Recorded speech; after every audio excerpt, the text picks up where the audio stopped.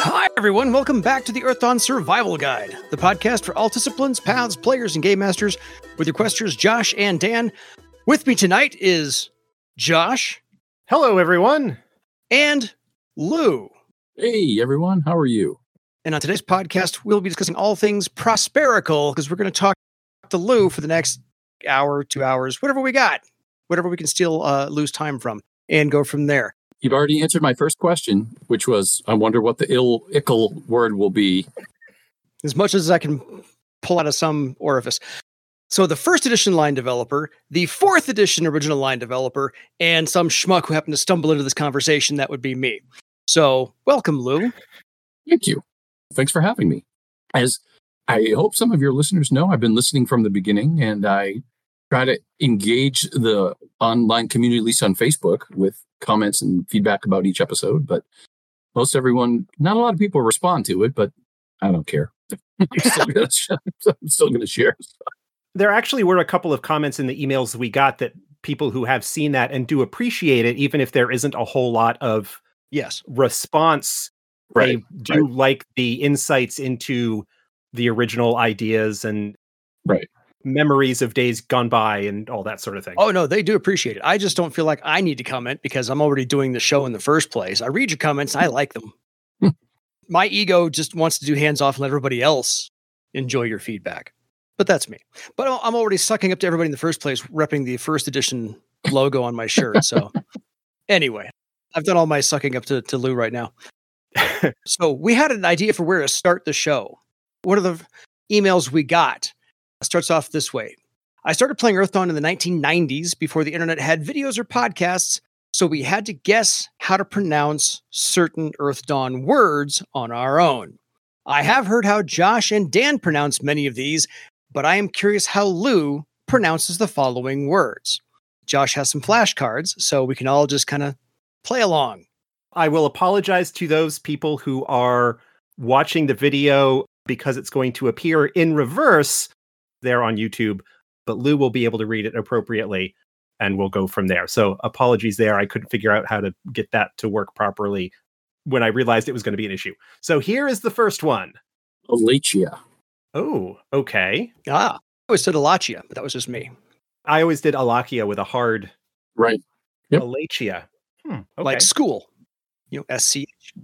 I will say that some of my pronunciation, I believe, comes from discussions with Christopher Kubasik, the gentleman who created a lot of the names. Some. And discussions in the office with Sam Lewis when he was editing the novels, and et cetera. We had to talk about people. That doesn't make it right necessarily, but that's how I always pronounce things. Well, if they were the creators and gave you the names, then I would say that's probably better than the rest of us are doing. Yeah, and that's not going to change how I pronounce it because I've been doing it a certain way for 30 years. So Right. Well, just the other day when you were doing your episode about the second Rennell, virtually whenever you guys say the name, I listen while I go for a walk and I end up saying the name my way whenever you say it. Or at least in my head I do. So that's fine. All right. Moving on to the second one. Corollas. Okay, that's... Yeah, my brother always said Corollas as well, so okay. Then we're going to move on then to number 3. No discussion. We all agree there's no discussion involved. Right. Yeah. Floranuous. Okay, I remember we had this discussion when we did the episode talking about him. Yes. The W, as opposed to a W, the double U. I will say that the two U's. I'm not sure I've ever spoken that word before, but that's how I would have pronounced it had I done it. Fair enough. 30 years, you finally said the word for the first time. I can accept that one. Here we go. Next one. Low coast. Okay. I had done that with a slightly different O pronunciation on that. Usually. Yeah, I did low cost. Yeah. And part of it is for these last several was that, as you know, the passions didn't play a big role in much of the first edition content. We didn't do much with them. And so that's part of why that is. Oh, I'm sure this one's going to be a hot button. A winner. Nethermancer. Netherman. Okay, good. Duh. I am redeemed. It's like the Nether realm. Yes, or the Nether Nether regions, worlds. or, yes, exactly. Netherlands. Nethermancer. moving on to the next one. And these are actually alphabetical, so that's why they're in the order that they are. Oh, gotcha. Upondal. Upondal. Okay, a U, like the actual long U. Yeah. That's fair. And I can see that. Let's. first 20 years until I started hosting this with Josh, we always called it Uppendal. And I'm like, that's I did not. can't anywhere be right. So this next one, here we go. Vestengus. Vestengus. Okay, I remember.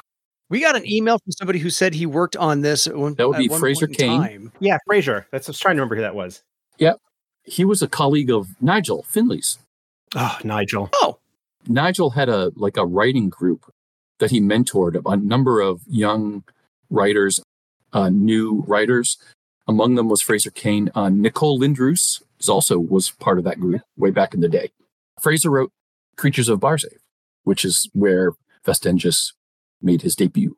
okay. Gotcha. Because it was at Vestengus. Yeah, no, Vestengus. I like that. That's good. This one I think is pretty straightforward, but here's the next one. Vestraven. Vestraven. Okay. No surprise there. And I think this one is just thrown in here for fun. I imagine they're alphabetical. You can probably guess who it is. Yeah, Yisrithgraith. I'm not sure about that one, but that's probably as close as I get to it. Okay. Again, that name just looks like it was somebody's cat ran across the keyboard and they went with it. That's the creation of Caroline Spector. I was going to say, yeah. So yeah, Easterthgraith always made sense to me. Just one of those things. But some other pronunciations that I think I tend to start emphasizing the first syllable of multiple. I always call it par length instead of par length. Like I know, Dan, you refer to it as par length. It's always par length, bar save. Basically, the first syllable tends to get emphasis for me. I don't know if that's being from New England or I'm not sure where that would come from, but it's how I tend to pronounce a lot of words. I think mine, I just alternated. I did.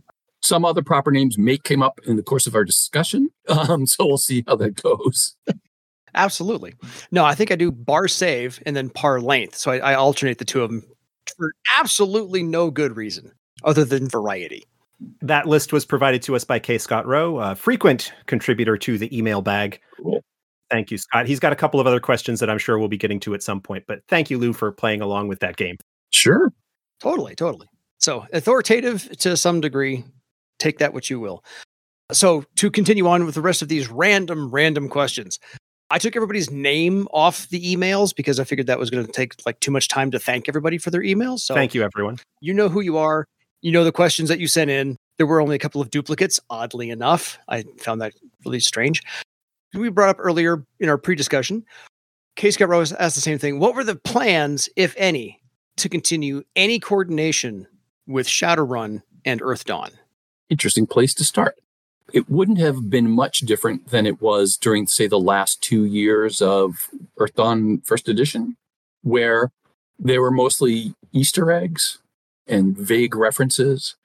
Now, obviously, Shadowrun picked up some storylines that dealt more with the horrors around that time, following Super Tuesday and the Dragonheart saga. You know, it's funny, Mike Mulvihill and I used to argue about who was in the worst position with that. He was like, I have to, deal with whatever you leave behind. I'm like, I can't kill any of my characters that you've already talked about. So we've had these discussions as well. Right. Exactly. What are we going to do about it? But it probably would have stayed the same. There might have been a few more references here and there to say Aaron the Scribe and or Harlequin or some of the big names from Shadowrun. On my side, at least, there was only so much I could do. I was doing my thing, and it's up to the bigger factor, I think, would be on the Shadowrun side, do they make those references as well? We had decided, for instance, that Lothwir wasn't going to be a factor in Earth Dawn, at least in Barsave. I think he might be in Vesgothia, right? It's possible that there is a veiled reference to him in Vesgothia, but he is not actually named at all. Yeah, we had kind of come up with some parallels, right? So Harlequin shows up, I think, as a courtier in the Bloodwood. There's a vague reference to him somewhere there. The same thing with Aaron the Scribe. Aaron, I hadn't picked up on. Harlequin is in the Bloodwood book as an envoy from Seriatha. Right. Goes by the name that he is known by in Worlds Without End, Caimbuel. Right. Caimbuel, yeah. right. Shows up under that name, but I had always wondered whether Aaron actually showed up. That's one that I think has flown under a lot of people's radar. I think he's in the Bloodwood somewhere, but I can't remember off the top of my head. And I haven't read it all recently. I don't know how much of how good an answer that is, but we had never talked about any direct core crossover kind of stuff. Yeah. Here's an interesting tidbit. I started playing Shadowrun when it first came out. I picked it up at the Gen Con that it released, and I brought it and introduced it to my group, and we played it. And in one adventure, I had them go into the lair of a dragon or something, and they went through a time travel portal, and they ended up in the past, in a past medieval setting. This was before I knew Earth Dawn existed. I don't even think they had thought about doing the game yet. I just thought it would be a kind of a cool thing, because right from the beginning, Shadowrun had said magic returned. Mm-hmm. So there had to be a time when magic was there before. So I made up this little weird, sort of like a time travel ward that they walked through, and they found themselves in an ancient civilization, and then they did a thing, and then they came back to 2050. Nice. Little did I know a few years later I'd be working on a game that was based on that same kind of idea. I don't know this is actually one of the questions, but that's a good lead into... You've probably told this in other places, but how did you get to Earth Dawn? How did you end up working at FASA? Working on that game and being brought on with that? Yeah. Okay. So I started my gaming career working as a playtester and minor contributor to DC Heroes, published by Mayfair Games, which was designed by Greg Gordon. Yeah. And so I got to know Greg. And then while I was at Mayfair, I also helped on Chill 2nd Edition. That really doesn't play into this story too much, but my bona fides, I guess. And then Greg moved on to West End Games. He designed Torg, and I got involved as a playtester early on for Torg. And then that was where I did my first writing. The first professional paid writing I did was a couple of short adventures in a book called Full Moon Draw, which was a collection of 6 short adventures, one in each of the 6 cosms of Torg. I don't know how familiar you guys are with Torg. I am. I've got it on the shelf back there. Right. In fact, I wrote the first one. I wrote a Living Land adventure, and then one of the other authors bailed on the Aurorsh adventure, so I got to write 2 for that one. So that was kind of cool. And then I did some other play testing. I wrote some spells. I wrote the Storm Knight's Guide to the Possibility Wars. So I had a relationship with Greg. He went to work on Earth Dawn, and so I became a playtester for Earth Dawn. I think we playtested maybe the summer of '92 is what I'm thinking. So just before I got the job. And then along the way, I had submitted a proposal to Tom Dowd to write an adventure for Shadowrun. I wrote an adventure called The Killing Glare, or A Killing Glare. Okay. A Killing Glare, right? And that's kind of funny. That came from a friend of mine from my gaming group. He came up with this idea for this pair of Shadowrunner people called Punch and Judy, and he thought it'd be cool, and could we do something? I have an idea, but it's half-baked, and finally we figured out how to make it work. And so I pitched it, and I was writing that. I was in the middle of sort of working on that. And I guess what happened is they started looking for a developer for the game, and they interviewed a couple people, and then one of them said, hey, what about Lou? And I don't know if it was Greg or if it's Tom, or I'm not sure exactly. Tom told me the story, and I don't remember who he said. I think it was, I called Tom to talk about A Killing Glare, or he called me, I don't remember exactly. He said, by the way, we have this new game. Would you be interested in maybe, joining us? I said, well, yeah, I'd love the chance. So they flew me out for an interview, and I met with Sam Lewis, who was the president at the time. And then I met with Tom and Mort Weissman, who was the CEO and owner. And Sam liked me enough to give me the job. That's kind of how I came into it. So I credit my relationship with Greg because I play tested a number of things with him, and he sort of followed him. He, worked on DC Heroes, then he worked on Torg, and I worked on Torg, then he worked on Earth Dawn, and I worked on Earth Dawn. I kind of credited my relationship with Greg. It's all in who you know sometimes. Look, it is a small industry. Yes. That's how I got to be on the podcast with Josh. Well, and the truth is, sometimes you just have to ask, right? Yes. You could have done the podcast by yourself, but all you have to do is you reach out to, hey, how'd you like to do a podcast with me? And lo and behold, he says yes. Well, that's exactly what I did. Yeah. I took the John Madden principle because when he was first asked to do TV broadcasting, he's like, I better say yes now because they may never ask me again. So always say yes first because they may not ask you a second time. I had to go along with that. So since we're on this right now. I'm gonna do my question first because I thought of one just before I signed on tonight, which is who had or how did this come about? The creative process. In other interviews, you've said, well, Earthdawn is just D&D done right. They're well explained in that case. So what was the process like building the setting from the ground up? Literally, did Cares come first as the post-apocalypse? They need to explain the apocalypse. You had to explain the Cares, or was it backwards? Like you wanted to build a fantasy game and use the two things that D&D did well, Dungeons and Dragons, and re-explain them better. So fill us all in on that process. So a lot of that happened before I got involved. Fair. Exactly how it all began, I'm not sure. But at one point, Jordan Weissman, who was still at the time involved in FASA, decided he wanted to do a fantasy game that was set in the historical past of Earthdawn. And if you go out and search, you can find old flyers that talk about the Atlanteans. That was what they used to call the Therans. If you find some of those old, some of the early Shadowrun flyers, it talks about Aaron the Scribe talking about the cycle of magic. Wow, yeah, that's good stuff. Those are the ads in Dragon Magazine. Yep. Mm-hmm. For those of you just on the podcast, Dan is holding up a series of pictures of early promotional materials that were done for Earthdawn. So at one point, they decided to do this game. And I did have, at one point, some old notes from Chris and Greg's early meetings. And they basically build up lists of things that are cool in D&D that we should emulate. And one of them was polyhedral dice. We should use all the dice. Yeah. I got to believe one was dungeons. Your one was probably dragons. But then exactly where this magical apocalypse came from, I'm not really sure. But it certainly answered a lot of the questions for why things would be the way they were. So it's setting the game, just after the Scourge helped because it was a heroic time, a time, the whole Dawn thing was played into the name. Yeah. It was reclaiming the world from the horrors. So I have to believe that part of their brainstorming and thought process was, why would these be these vast underground things? Well, maybe they're shelters and that's where people live. So I don't know 100%, but I think it was a way to answer some of the questions about why D&D was the way it was. Why in fantasy games there are these underground places with monsters and treasures and traps. Yeah, because otherwise it doesn't make any sense. And so I was just curious if that's take this trope or this setting that we've all heard about before, and in our game, make it make sense and write it all in there and put a story behind every aspect of it. Yeah, it's interesting. One of the things Christopher used to talk about, he would say, one of the odd things about fantasy games, and Earthdawn was not an exception to this, was what happens to the local economy when a bunch of adventurers go into a cave and come back later with 1 million gold pieces and they bring it into the, when a big influx of cash can just happen randomly because they happen to knock down the right door.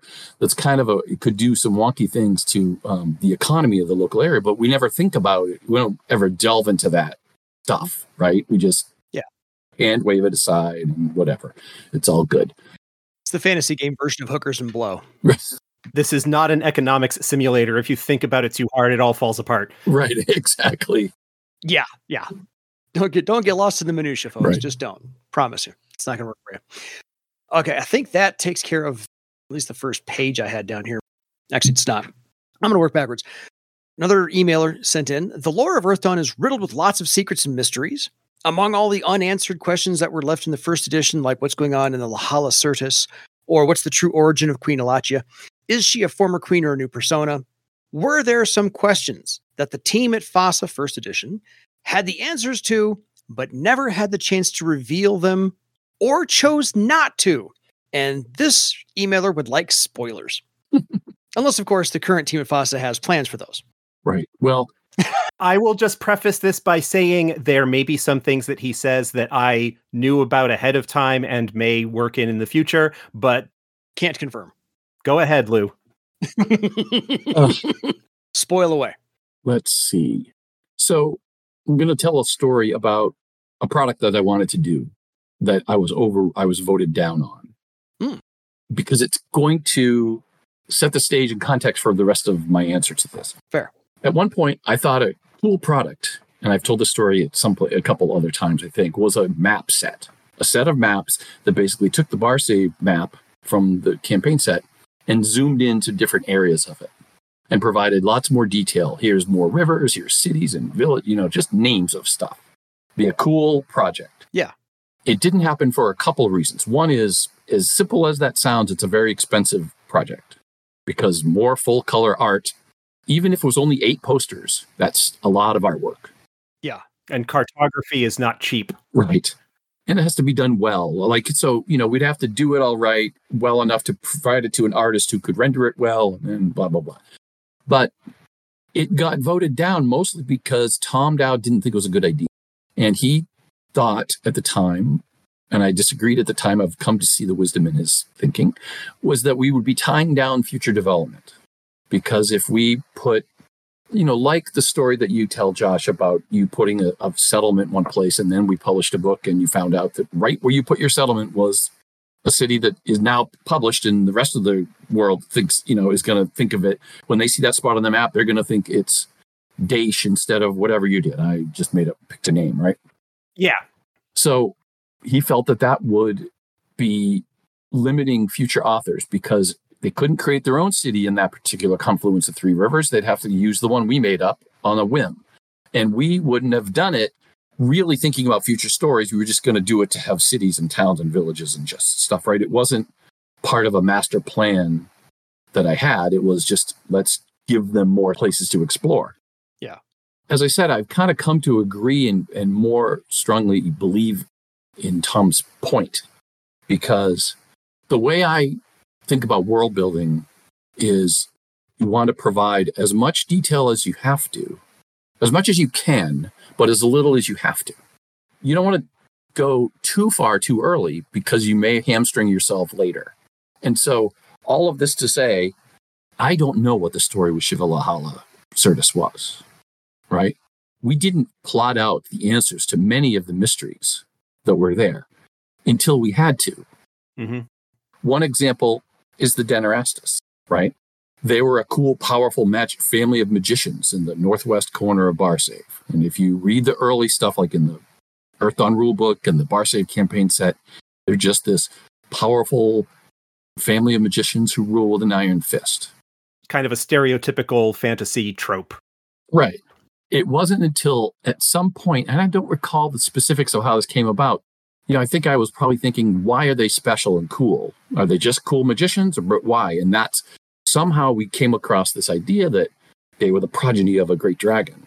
Ooh, and maybe they're the progeny of a great dragon that didn't get along with the other great dragons. And so that all kind of spun out. But, there was no note from Chris Kubasik back in the day that said, by the way, they're all the children of a dragon. They were just a powerful magical family. Yeah. And so by not working out all the details of their origin, it gave us the freedom to do something which has turned out to be pretty cool, because it was this mystery that was left for us to develop further. So a lot of them, we didn't really plot it all out. And, in 3 years, we'll finally reveal the next big thing. We didn't have it worked out to that level of detail. I hope that's not a disappointing answer. No, it sounds like all the great comic books of the 60s and 70s, finally they took like one little throwaway line or one little throwaway panel and reworked it 20 years later and said, now we can use this because somebody had the idea to use that. Right. I think that works just fine. There's lots of mysteries that we didn't really work out the details. I will say that in my view, Aletia is one of the oldest living beings in Barsave. Mm-hmm. There's a few scaly guys who are probably a little older than her, but aside from that, she's definitely one of the oldest ones. I don't remember if we talked about any other Second Worlders, but she's been around a long time. So here's a question. In your mind, was she Cainreth? I think so. Okay. That's good enough for me. More firmly, she was Liara, I'm pretty sure. Cainreth was the first, she was the one in the legend, the first speaker, the one like way back in the ancient forgotten times. Right. No, so I don't think she's that. She's definitely, at least I believe, Liara. And Phala might have been somebody else. But she's the queen, and she disappears for a little while. She comes back with a new name and is the queen again. We could get into a whole discussion about whether Aletia or Alakia, however you want to pronounce it, is really her name. And how does naming work with these people and creatures that are thousands and thousands of years old? Mm-hmm. Yeah, it's podcast 300 though. We've got time. Right. And it's funny because whenever that comes up, I think about it and like, I wonder why no one's asked about how did she change her name and still be powerful, and et cetera. And so neither of those might be her true name. There may be some other name that only certain people and creatures know. Yeah. It would make sense because dragons likewise have multiple names that they are known by. Right. And so sort of, I imagine that her royal fussiness would be aware of that same type of magic to be able to take advantage of that. Right. Yeah, it's true. Yeah, Uncle Mountain Shadow told me how to do it. Right. So. Okay, I have a fun toss away question. Lou has answered this before, but if you don't mind him asking again, is the Drake Rosper a play on your last name, as in dropping the first letter and the last letter? Wow, I don't think so, but it might be. I don't remember. I don't think so. Fair. But I'm pretty sure I didn't write the first appearance of them, so it could be whoever wrote it did it. That's an homage. But I didn't do it on purpose. That's fine. We writers, we like tossing in whimsical stuff to amuse ourselves when we're working on things. Right. Yes. Oh, yeah. All the time. All the time. Got to do that. How about some off-the-wall, weird questions? We're going to go deep into the recesses of Lou's brain here. This emailer sent us in a good dozen and a half, so forgive the litany of weird questions you're going to get. The laser beam cannon towers in Vivain were there hidden plainly in our face from the first promo flyer. How did the idea about them evolve through the years of development of the game? Did you know it from day one, or did it just come up under the development of the Vivain boxed set or the Bar Save at War notes? They seem very Star Wars-ish. Or is he smoking something the rest of us need to get our hands on? The fact that they may have appeared in that very early picture of Skypoint in those flyers is complete happenstance and coincidence. I don't even think we had thought about them in terms of weapons, if you will, in the Vivain box set. It wasn't until we wanted a cool fight at Skypoint that I thought about that. We just wanted to amp up everything in that Battle of Skypoint. And I know some people think I probably took things a little bit too far with the magic battery and the whole thing, but I think it would have been cool. And maybe it was in the way it played out. I don't know if that happened in the way it's played out now. In the history of 4th edition, I don't know if it makes reference to any of the details of the battle at that level. Not specifically. That is something that is in the back of my brain as something that happened, but also needed to keep in mind that history is being presented within setting. Right. And so the people in that setting may not know what actually happened. That's why that history doesn't refer to Ardelia's story at all. Right. Because it's not something that in the grand scope of clashes of nations, it is to player characters and people who are involved in that a very important story. And it is very important to the dragons. But in terms of what a historian in Thrall would be interested in, right, it's not something that's important. An observer or a scholar writing about it years later, days later, whenever, wouldn't necessarily have any insight into whether or not a bunch of magicians in Thera actually worked a ritual to send a big pulse of magic to Vivain to help them fight their fight. Or if that even happened or how it worked, Because it doesn't matter. All they know is, well, we thought there were spotlights, but then they started cutting holes through the ships. That's all we know. Exactly. Oh, it's not a moon, it's a space station. So this alien tech, next question, is a secret that the Therans have. He guesses Thera Island is another even more heavily armed stronghold. And what can we find in the lost city capital of Parlainth? Another locus, because more beam cannons, or something even more sinister since it was the capital? That's kind of like a whole bunch of rolled into one. My headcanon was always that Parlainth probably had a locus. So the locus thing didn't really exist when the Parlainth story was done. The mechanism by which the Therans forced the magic to stay around, I don't think we'd thought it through. We just knew they did it somehow, right? Yeah. And so at one point we sort of came up with this idea that, maybe it's the ley lines, or maybe the locust created the ley lines, or whatever, however, chicken and egg kind of thing. Yeah.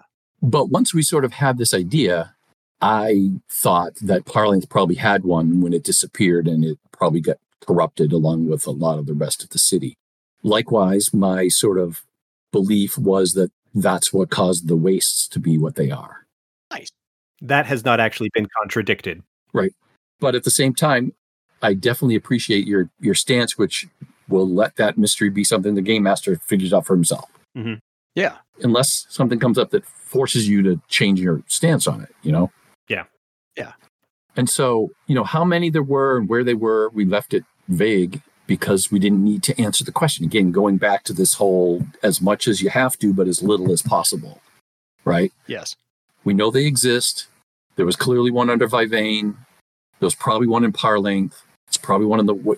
And exactly how close they had to be, how far apart they were, what arrangement they were in, we never worked out any of the details. There was never a map that showed where they might be. It was all driven by narrative concerns. Maybe to be used later, probably not. Who knew?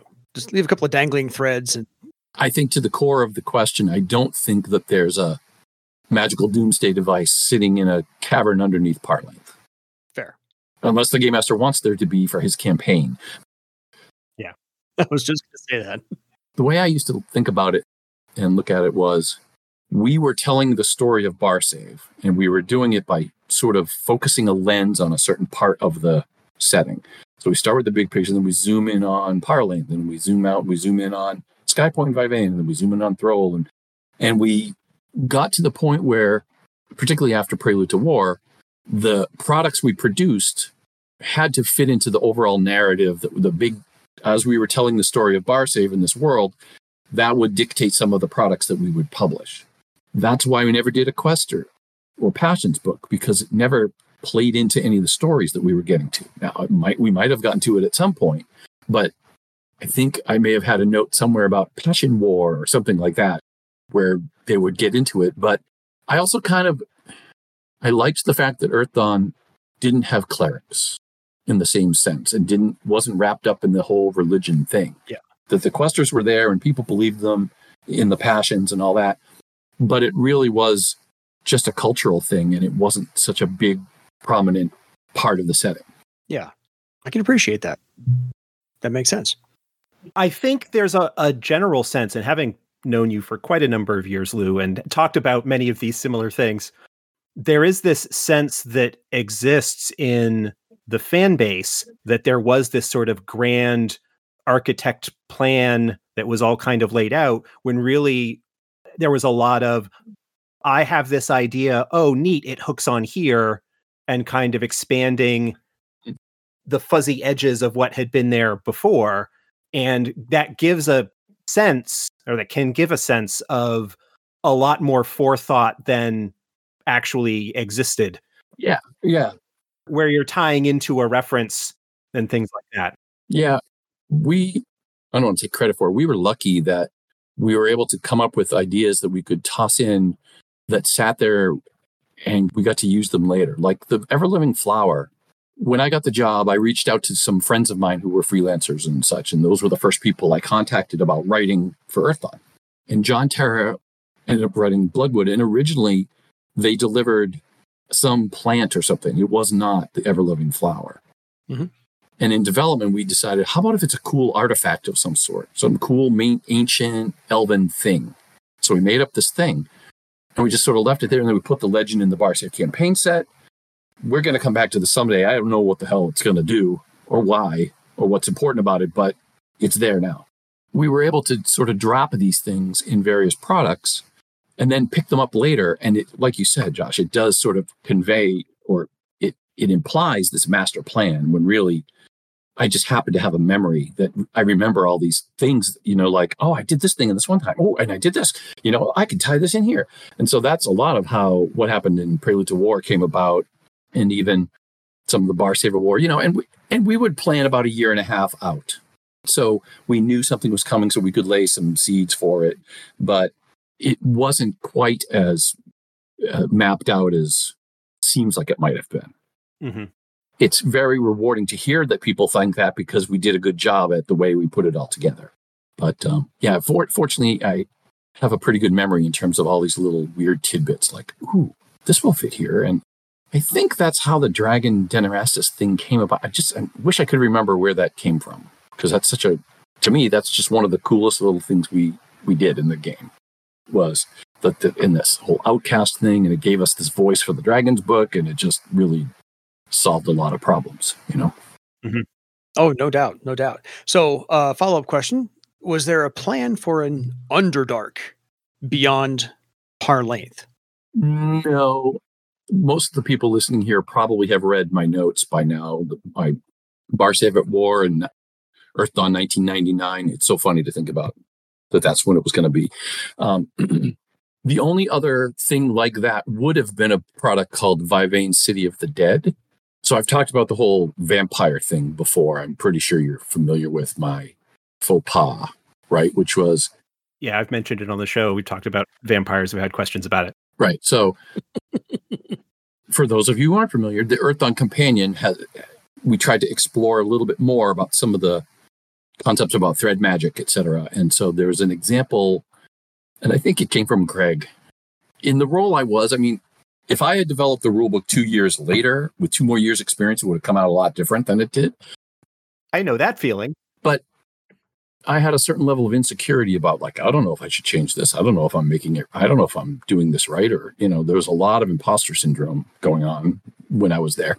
And so there was this example of a vampire and a clove of garlic as a pattern item, which when you think about it, it's kind of weird because cloves of garlic are ephemeral, right? So most pattern items are not so ephemeral, right?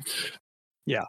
The bigger issue was, inadvertently, we suggested that vampires exist in Earth Dawn. And my feeling is and was that in a world where blood magic is so powerful and such a thing, vampires would be special.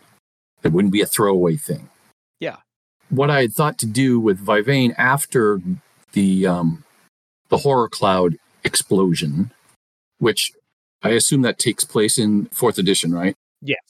The horror cloud goes and kaboom, right? Yep. So between the horror cloud and the corrupted locust that was underneath the city, probably Vivane becomes this city of the dead, and would give us a product where we could explore undead in Earth Dawn in a whole new way. Like we had tossed them out here and there.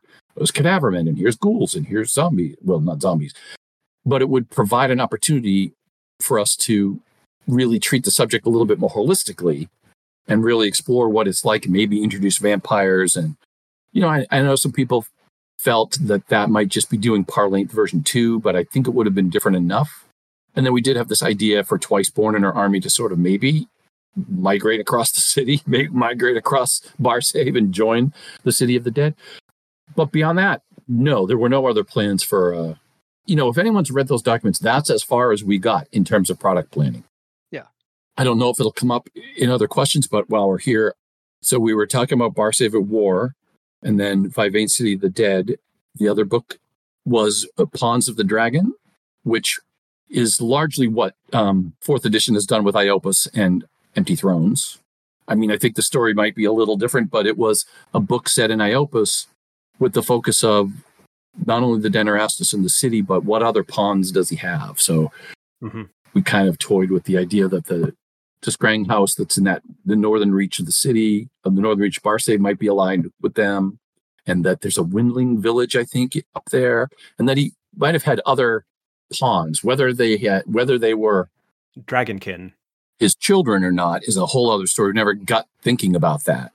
But this idea was that clearly the Denerastus are the next big thing. They killed Varus, they framed Thera, they're setting up Thera and Thrall to fight each other. They're the next bad guy, so let's do a book about them. So that was going to be that. And then the last one that we had toyed with was Scythia, the Dwarven Kingdom. The mountains between Parlength and the Bloodwood. Right, and the idea there was with Naden dead, this Thorlic civil war kind of would happen. This conflict would happen, and then a bunch of them would just go and leave and resettle Scythia and born that. So it would give us a chance to do a whole other dwarven city, and maybe things weren't so shiny and happy there. And, we didn't get very far in the development of that, but those are some of the ideas we had for that at that point in time. That was what 1999 was shaping up to be, before that inflated meeting in June when I was told I was not going to work there anymore. I think we've all had a couple of those meetings in our lifetime, and I have more than my fair share as well. Enough said. This ends part 1 of our interview with Lou. 2 more parts to go. We hope you're enjoying this. I know just when things started to get good, we have to stop it here and make you wait for part 2.